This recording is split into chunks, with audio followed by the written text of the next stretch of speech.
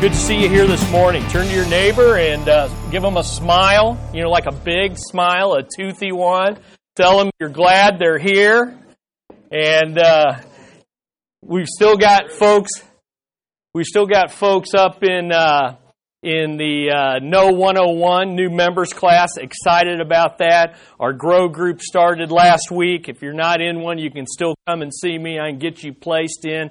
We had a great time.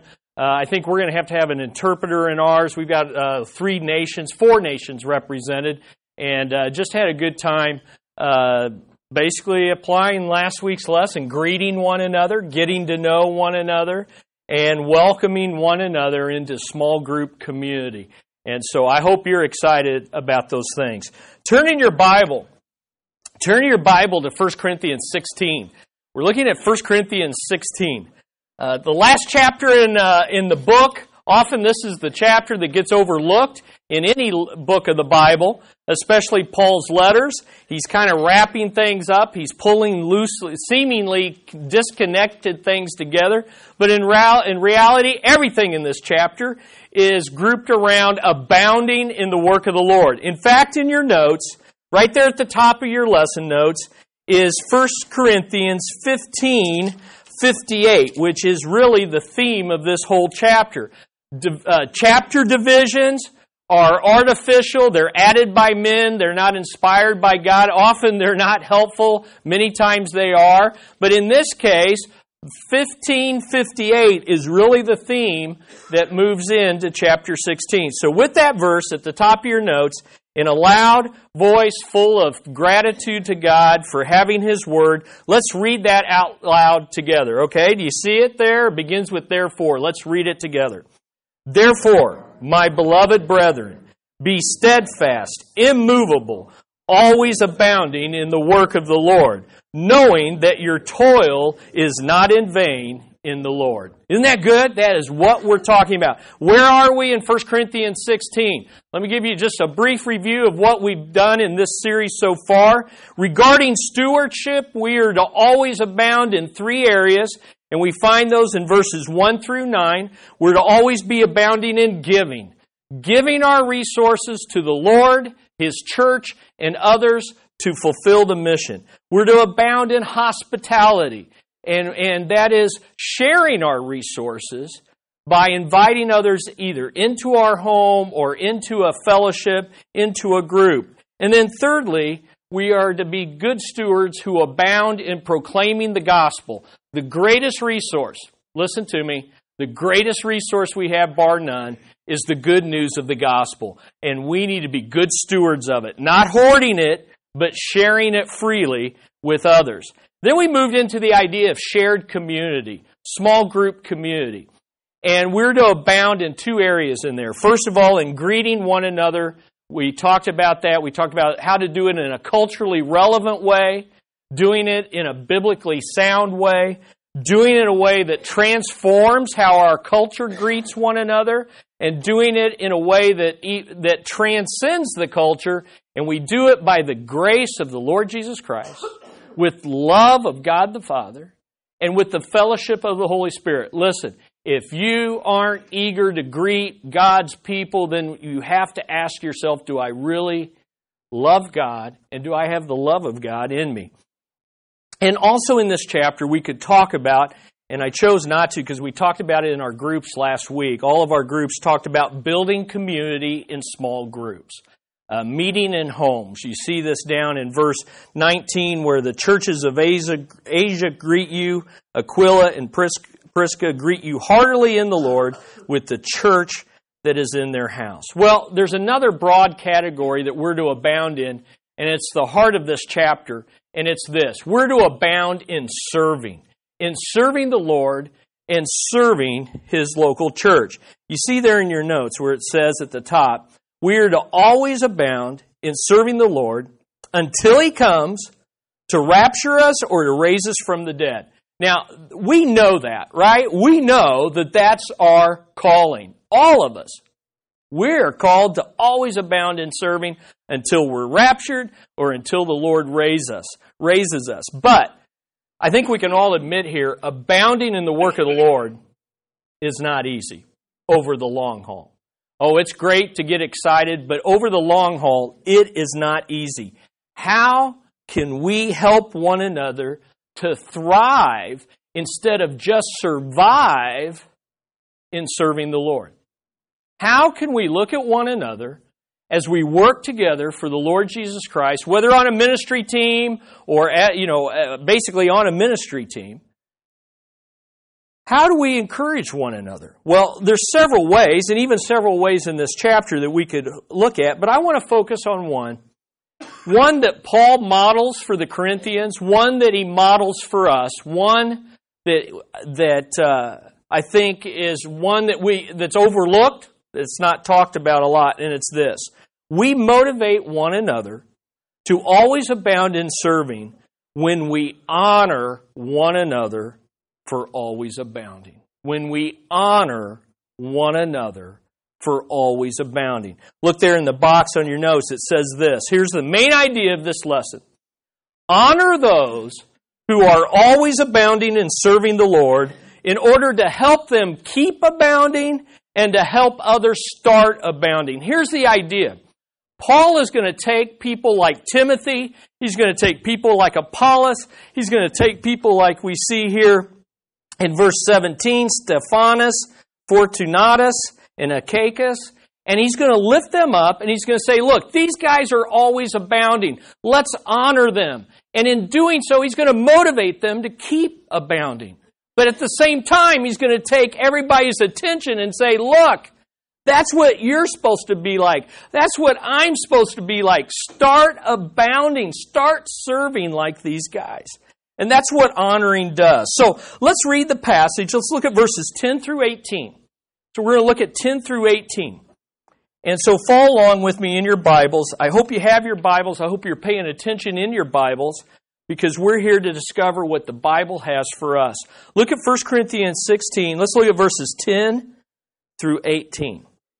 Now, if Timothy comes, see that he is with you without cause to be afraid, for he is doing the Lord's work, as I also am. So let no one despise him, but send him on his way in peace, so that he may come to me, for I expect him with the brethren. But concerning Apollos, our brother, I encouraged him greatly to come to you with the brethren, and it was not at all his desire to come now, but he will come when he has opportunity. Be on the alert, stand firm in the faith, act like men, be strong, let all that you do be done in love. Now I urge you, brethren, you know the household of Stephanas, that they were the first fruits of Achaia, and that they have devoted themselves for ministry to the saints. There's someone that's always abounding in the work of the Lord. That you also be in subjection to such men and to everyone who helps in the work and labors. There's those two words, working and laboring. I rejoice over the coming of Stephanas and Fortunatus and Achaicus, because they have supplied what was lacking on your part. For they have refreshed my spirit and yours. And now here's the main idea. Therefore what? Acknowledge such men. Recognize such men. Honor such men. That's the idea. And what I see in these verses is 5 ways to honor those who are always abounding in serving the Lord. So here's what I want you to do this morning. First of all, if you're on a ministry team, and every member ought to be on a ministry team, ought to be involved in ministry, I want you to think, how can I honor those I serve with? How can I take these 5 ways and honor those I serve with? And if you're a ministry leader, I want you to think, how can I take these 5 ways that we're going to look at and honor those that I lead and I serve alongside with? So let's take a look at them, and I think you're going to be motivated by them. I know they encourage me. I see where I need to grow. I see what helps motivate me. I think you'll do the same. Number 1, give them the recognition they deserve. How do you honor those that are abounding in the Lord? You give them the recognition they deserve. That's verse 18. Therefore acknowledge such men. Now, when you say honor people or recognize people, there's two dangers to avoid in serving the Lord. Here's the first one. Serving only for recognition from people. This is the first danger. So, when we're looking at this, show people the recognition they deserve, the first danger we need to avoid is serving so I can get that kind of recognition. Are you with me? Serving only, and that's the key word, only for the recognition from people. Think about this. Ask yourself the question, why do you serve? I serve because people will see me. I serve because people will praise me. They'll think well of me. I serve because I need people to blank me. You fill in the blank. I serve because I need people to approve of me, love me, like me. All those kind of motivations for serving are what the Bible calls external, man-pleasing eye service. External, man-pleasing eye service. Turn your Bibles to Ephesians 6:6. Let's look at some verses that talk and warn us. Don't serve only for the recognition from other people. Look at Ephesians 6:6, what it says. Ephesians 6:6. Paul's giving instructions. He's giving instructions to servants and slaves, but it applies to us because Lord Jesus is our master. We are His servants. This is how we are to serve Him. Look at Ephesians 6:6. Not by way of eye service. In other words, you only work hard when what? When others are watching, especially the boss guy, right? As men pleasers, you serve in order to please men. But as slaves of Christ, doing the will of God from the heart. Okay, now turn over to Colossians 3:22. Colossians 3:22. Colossians 3:22. Listen to this verse. Slaves, in all things, obey those who are your masters on earth, not with external service. Just service, just going through the motions, not having your heart in it. So those who merely please men, but with sincerity of heart fearing the Lord. Again, it's heart motivation, not external motivation. Now turn to Galatians 1:10. Turn your Bibles to Galatians 1:10. Galatians 1:10. For am I now seeking the favor of men or of God? Or am I striving to please men? If I were still trying to please men, I would not be a bondservant of Christ. You can't just, if your only goal is to please others, then you are not a servant of Christ. Look at 1 Thessalonians 2:4. Turn your Bibles. 1 Thessalonians 2:4. This is a good one. It's amazing to me how the heart is mentioned in almost all these verses. Look at 1 Thessalonians 2:4. But just as we have been approved by God to be entrusted with the gospel, so we speak, not as pleasing men, but God who examines our heart. It's God who has entrusted us with the ministry. It's God who has made us approved and capable of ministry. It's God's ultimately who's going to examine our hearts. Now, go to 1 Corinthians 4. 1 Corinthians 4, 1 through 1 Corinthians 4, 1 through 5. 1 Corinthians 4, 1 through 5. Here's what Paul says. Let a man regard us in this manner, as servants of Christ and stewards of the mysteries of God. In other words, we answer to Christ, we answer to God. In this case, moreover, it's required of stewards that one be found trustworthy. Now look at verse 3. But to me, it's a very small thing that I may be examined by you or by human court. He says, it's a small thing if you criticize me. Most of us, it's a big thing when other people criticize us. It's a big thing what other people think of us. Paul says, look, that's a small thing. I've got bigger concerns to worry about.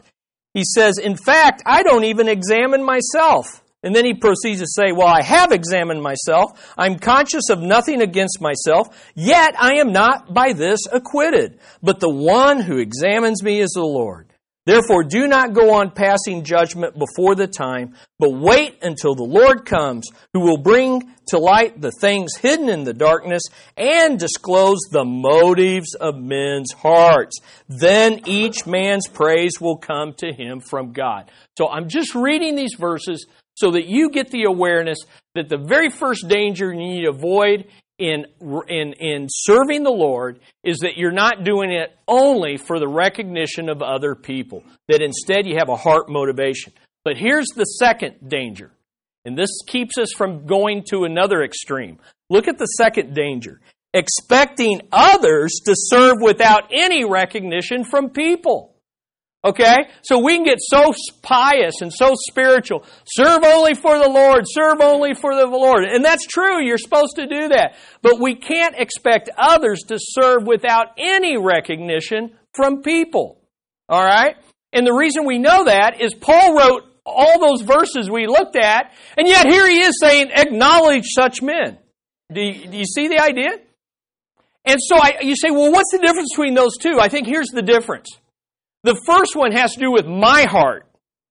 Checking my heart. The second one has to do with caring for the heart of others.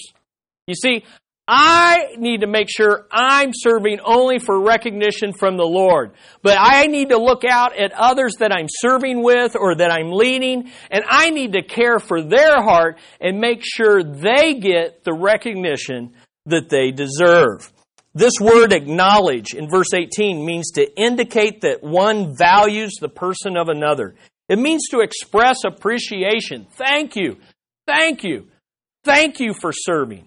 It means putting value on people. It means expressing how much you appreciate and recognize what they do for the Lord. And this is exactly what Paul's doing in this passage. In fact, he's not only doing it, but verse 18 is a command for the rest of the church to do it. It's a command in the present tense. And when that happens, he's saying not just, hey, when you get around to it, recognize people. No, he's saying, look, this is a command, start doing it, and keep on doing it. Start acknowledging people, start recognizing people, and keep on recognizing people. And Paul didn't just do it here in 1 Corinthians 16. He did it in a whole chapter in Romans 16. Turn your Bibles to Romans 16. Turn your Bibles to Romans 16. This is one of my favorite passages of the Bible. It's a freaky passage. It's the last chapter in the book of Romans, and he lists no less than 33 names. He's doing the greeting one another. And he's greeting, it sounds like, every single believer in the church at Rome. Over 33 names are mentioned, many of which he specifically gives them the recognition that they deserve for abounding in the work of the Lord. Let's read it together. Look at Romans 16, beginning in verse 1. He just starts right off. I commend to you our sister Phoebe. There you are. Give her the recognition she deserves. Why? She is a servant of the church which is at Cenchrea. That you receive her in the Lord in a manner worthy of the saints, and that you help her in whatever matter she may need of you. For she herself has also been a helper of many and of myself as well. Wow. What greater recognition could you give? Then he goes down, verse 3, greet Prisca and Aquila. Here's the same couple in 1 Corinthians 16. My fellow workers in Christ Jesus, who for my life risk their own necks, to whom not only do I give thanks, but also all the churches of the Gentiles. He literally says they stuck their neck out. Now, we use that as a figure of speech. If you were in the first century Rome and you were a Christian, that's not a figure of speech. They literally risked getting their heads cut off to further the mission of Jesus Christ. Not so metaphorical anymore in the news, is there? Young children, teenagers, mothers, dads are literally risking their necks to further the cause of Christ in the face of the onslaught of ISIS. He's giving recognition. He says, also greet the church that is in their house. Wherever they go, they have a church in their house. Greet Epaenetus, my beloved, who is the first convert to Christ from Asia. Greet Mary, who has worked hard for you. There's that word of laboring to the point of exhaustion. He goes on, greet Andronicus and Junius, my kinsmen and my fellow prisoners, who are outstanding among the apostles. He goes on, he greets Apelles, the approved in Christ. Greet Urbanus, our fellow worker in Christ.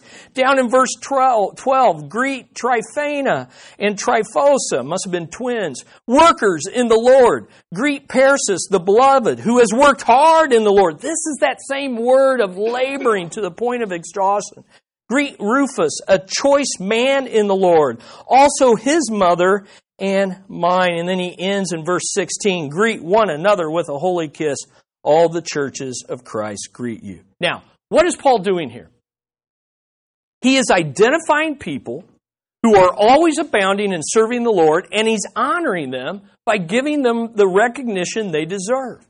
And in so doing, he's doing two things. He's helping them to keep abounding, and he's also motivating others in the Church of Rome and in this room to start abounding as we hear the recognition these people get. Basically, he's saying, attaboy, keep on, keeping on. And he's saying to others that may not be active in ministry or becoming stagnant, hey, look at these guys and follow their example.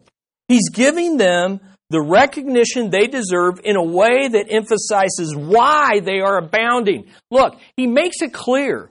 They aren't serving so Paul would recognize them. They're serving for the Lord Jesus Christ. That's why he says they're workers in the Lord. They're working hard in Christ. They're elect of Christ. He's showing that their whole life is shaped and motivated by the Lord Jesus Christ. In other words, they're not serving for the recognition they deserve. They're serving because they were undeserving of the redemption they had already received in Christ. That's their motivation. And because it's their motivation, it causes them to abound. And because that's their motivation and they're abounding, Paul says they deserve recognition. And I think it's interesting. It can go from a married couple. It can go from those that are leaders, church leaders. It can go from being nearly a martyr for Christ. It can be as simple as being a mother to someone who needs a mother figure. He says, hey, greet Rufus's mother.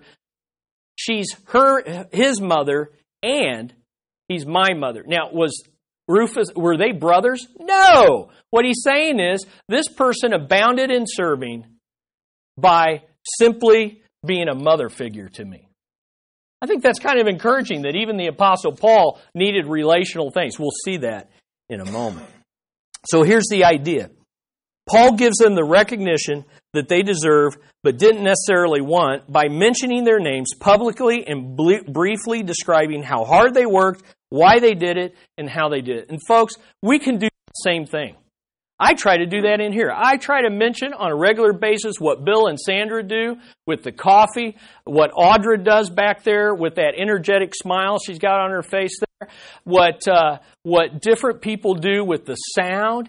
We can just say, hey, they work and they work for the Lord.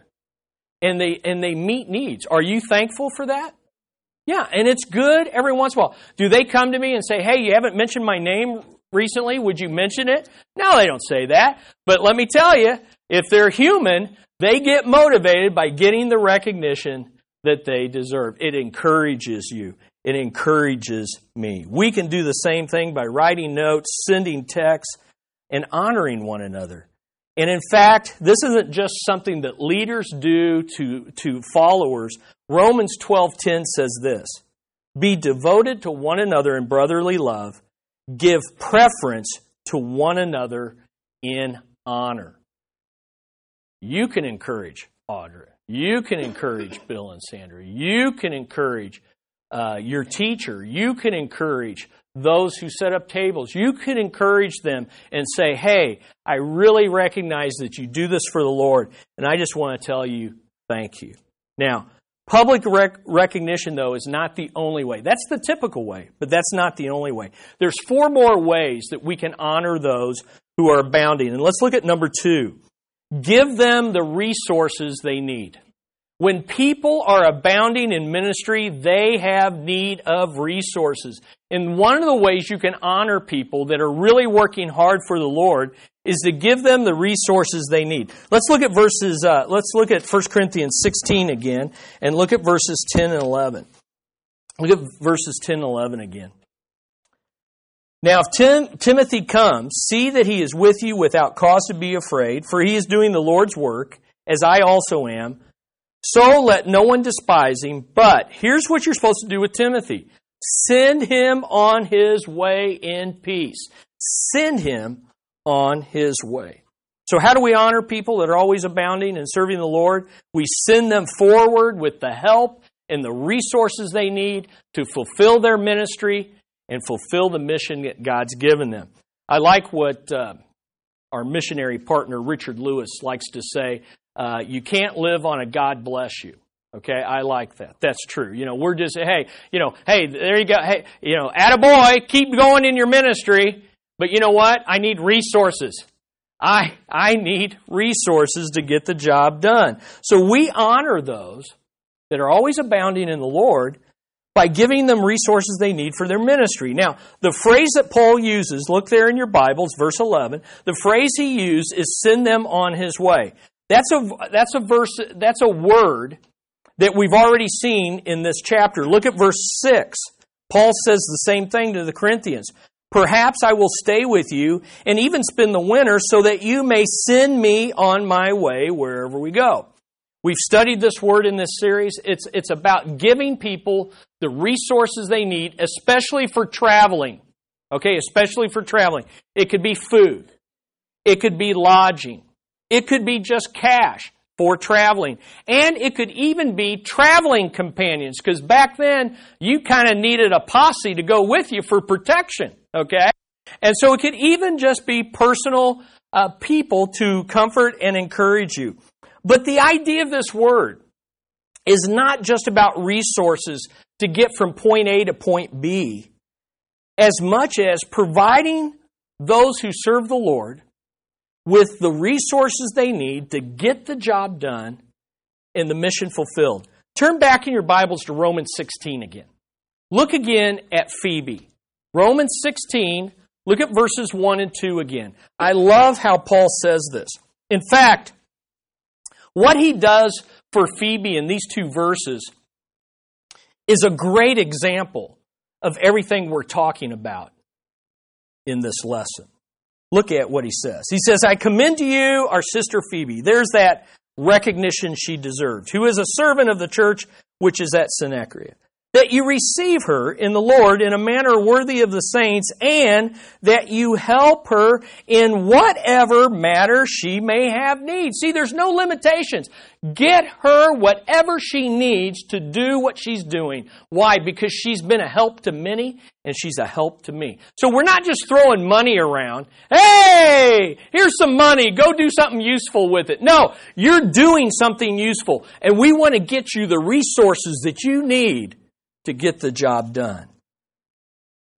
So whether you're a greeter, whether you're an usher, whether you're working with hospitality, with coffee and donuts, whether you're running sound, whether you're making the weekly videos to pray for our missionaries, whatever you're doing in our church, teaching, helping, nursery, we want to give those who are working hard the resources they need to fulfill their ministry. And so here's 5. I just thinking through, what are the resources we need? Here's 5 resources that honor those that always abound in serving. The first is the obvious one, financial. You can't live on a God bless you. It takes money to do ministry. It just does. Okay, it's a reality. And Bill Howell does a great job of making sure our ministry leaders have budget sheets And then we, as ministry leaders, get to figure out, okay, what do I need to fulfill my ministry? We get to ask for that. Don't always get what we ask. That's part of reality, part of life. And then we get to manage the resources that we are entrusted with to fulfill our ministry. And so just let me give a reminder here that faithful giving, as those who are in ministry, is a part of being given money to manage for the church. In other words, occasionally, not very often, but occasionally we get someone that wants to spend the church money without giving the church the Lord's money. Okay? Now, that is beyond me. I can't comprehend that. I know I'm selfish. I have other selfish issues in my life that are obvious probably to you, but not to me. But I just don't get, hey, I want to spend the Lord's money, but I don't want to give Him the first part of my own money. And so a part of receiving resources to use in ministry is to give the first part of your income, that first 10% at least, if not more, by grace, to the Lord's church. Second, physical resources. This could be a classroom environment. As we held the training for the double-time missionaries, we had 27 missionaries down here, and part of their we had a whole sheet of evaluation on our job as hosting and showing them hospitality. And one of the thing that repeatedly they said, what a great environment for learning. Maybe some of us have forgotten that in this room. This is a great environment right here for learning. And that is part of the physical resources. It could be a van to pick people up in. It could be sound equipment. It could be literally Bibles. Okay? Whatever the physical resources. Thirdly, personnel resources. Probably as important or more important than physical or financial is personnel. One of the things that sending people forward on the mission included was traveling companions. Well, let me give you an insight. We all need traveling companions in the ministry that we're doing. Amen? We need traveling companions. And we're in this together. But just like finances, there are always more personnel needed than are available. Amen? And let me tell you, you don't think, I'm going to run to a mega church. Well, yeah, you can hide in mega churches, but the sad reality is there isn't a church out there that doesn't need more people than are available. It's true everywhere, okay? We feel it maybe in a less large church, but the reality is there's always that need. And guess what? We shouldn't be surprised. Jesus, the Lord of the harvest, encountered the same need. Do you remember that passage? The harvest is plentiful, but the laborers are few. And here's His answer. Pray, therefore, the Lord of the harvest to thrust out more laborers into the harvest. Number 4, equipping resources. Few things put a greater value on those working hard for the Lord than further training and equipping. The difficulty that we have in this culture this day is people are busy. And technology doesn't seem to help. In fact, you can do more training by technology and online, but it eliminates one of the high values in this passage, and that is person-to-person training. Okay? So equipping resources. And then fifth, spiritual resources. Sometimes we forget about this. Prayer and better use of the Bible is some of the greatest resources we have. One of the things I like doing occasionally is, whether it's Trek or Awana or in our Discovery Hour for our kids, is to sit in and see how are we utilizing the Word of God, and can we leverage the Word of God in a greater way? Can we get the Word of God in front of people? I'm telling you, this guy, faith by hearing. People don't have this book, and we have so much of it. What do we do with it? We take it for granted. Well, I think you get the idea. Let me just end this point with this. I think it's amazing on this idea of spiritual resources that Paul begins his letters and he ends his letters with some of the greatest resources that we have. Grace, mercy, and peace. I think Paul thought more important than money, more important than people, more important than really anything, is that we leverage the spiritual resources of grace and mercy and peace. He begins with it and he ends with it, and it's abundant for us in the Lord Jesus Christ. Well, here's the third one. Probably one of the greatest resources we forget is relational. The resource of relationships. Give them the relational support they want. One of the great ways to honor people is to give them the relational support they want. Now, let me just say this. I say want for a reason. People want different levels of relational support. Right? But here's the truth. The most introverted, independent person still needs relational support. Okay? And so let's take and why is that? Life is relationships, therefore ministry is people. It's not just programs, it's not just processes. And what does this mean? It means that abounding in the work of the Lord means spending time with people and nurturing relationships. Again, a very hard thing to do in our culture. Now, we honor those that abound by spending time with them to strengthen our relationships. Now, the first thing I want you to see in this is that Paul wanted this. Paul wanted relational support. We think of Paul as the stereotypical American missionary pastor guy. I am the pioneer. I don't need anyone. Do you realize there's nearly 100 names associated with Paul in the New Testament? This guy never did ministry alone. And he needed relational support. Look at verse 11. He says, look, I want Timothy to be with me so that he may come to me. I want him with me. And even Apollos. And they disagreed on things. And they were differently gifted. But in verse 12, what does he call Apollos? He calls him my brother. Because he had true fellowship with him.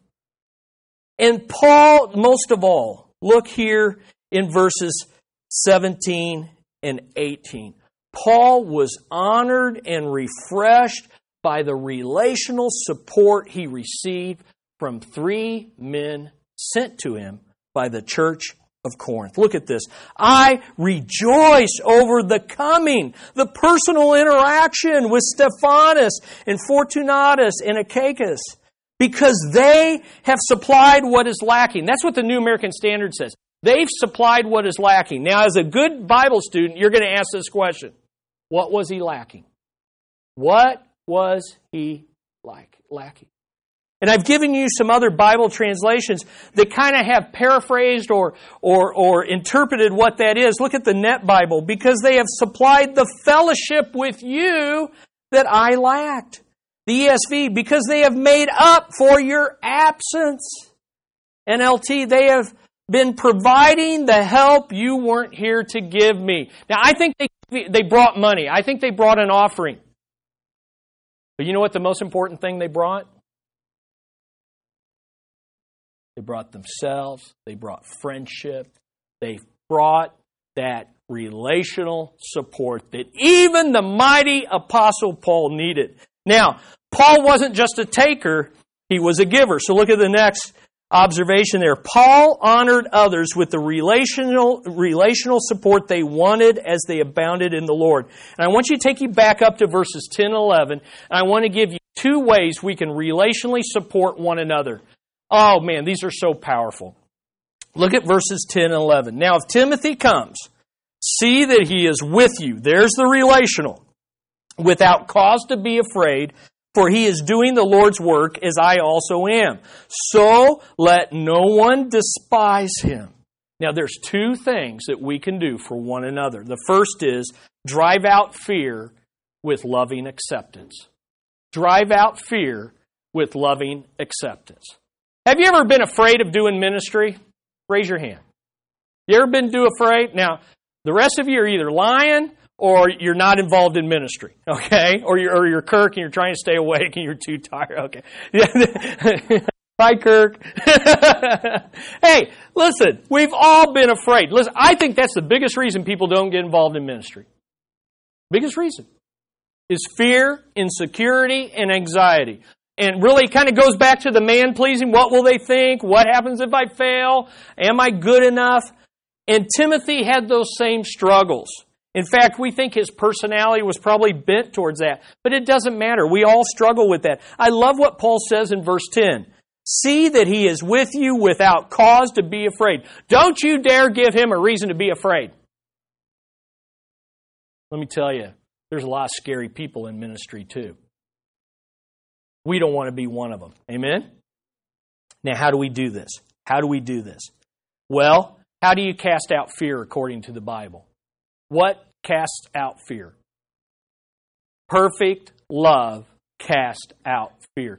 The way to help others overcome their anxieties, their fear, their insecurities is to express to them and give to them the unconditional love that says, I accept you, you're free to fail, it's okay. Isn't that good? Kind of a good thing to be communicating to one another. You go out of your way to let others people know you are for them and not against them. Listen, I just want you to know, I'm for you. I'm not against you. I may still have to say hard things to you. You may have to say hard things to me. We may have to, as we're going to see in a moment, say things that are hard to say. But that's okay because I'm for you. I'm not against you. That's really important. You can do this in a note. You can do this in text. But most important, it's good to greet one another and just kind of say to one another, hey, I'm for you. I want to build you up. I'm not here to tear you down. And we just need to remember, really on a practical, they say it takes 5 positives for every negative. Okay, and so some of us are more prone to negativity, so we need like a truckload of positivity, and we got to work at it. Okay. Number 2, don't despise them, but honor them for doing the Lord's work.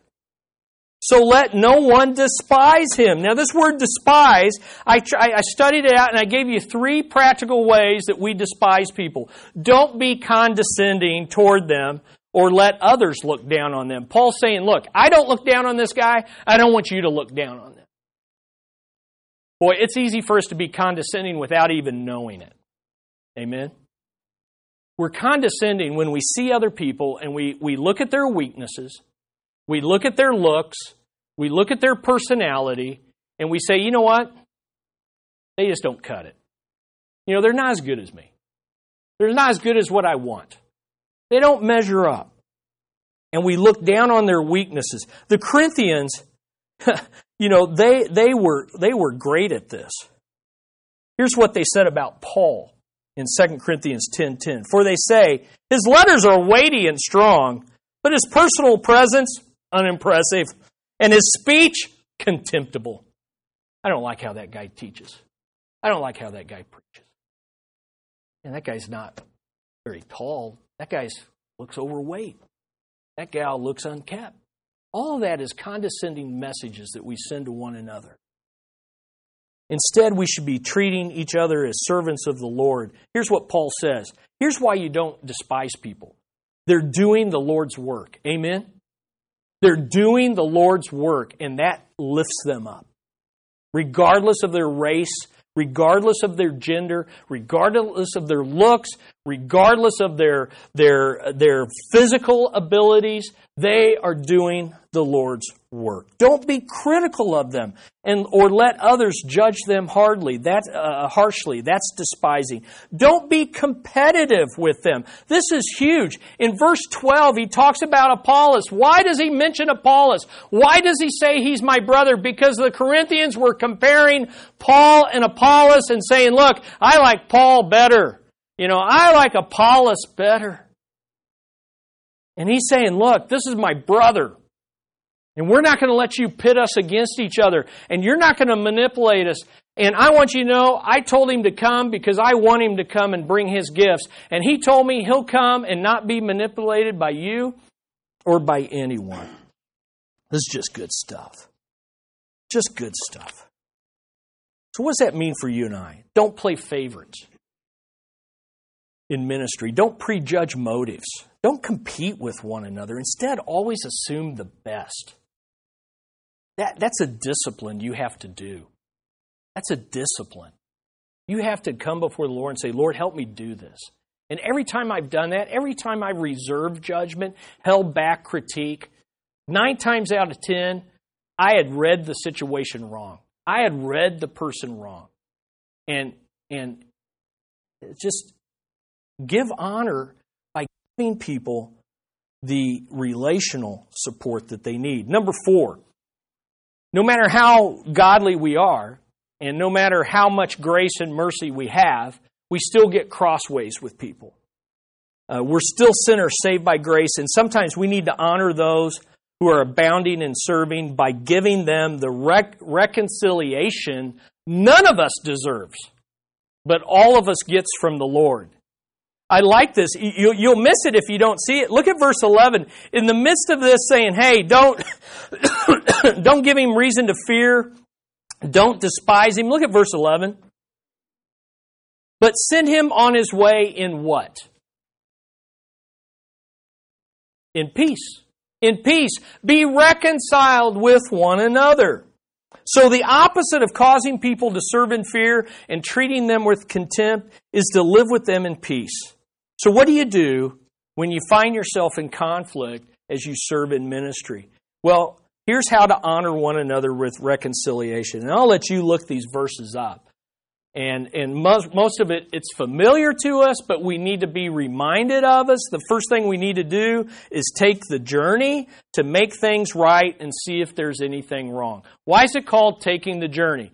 Because in Matthew 5 and Matthew 18, it says, look, if you know you've done something wrong and someone is offended by you, you are to go. That's taking the journey.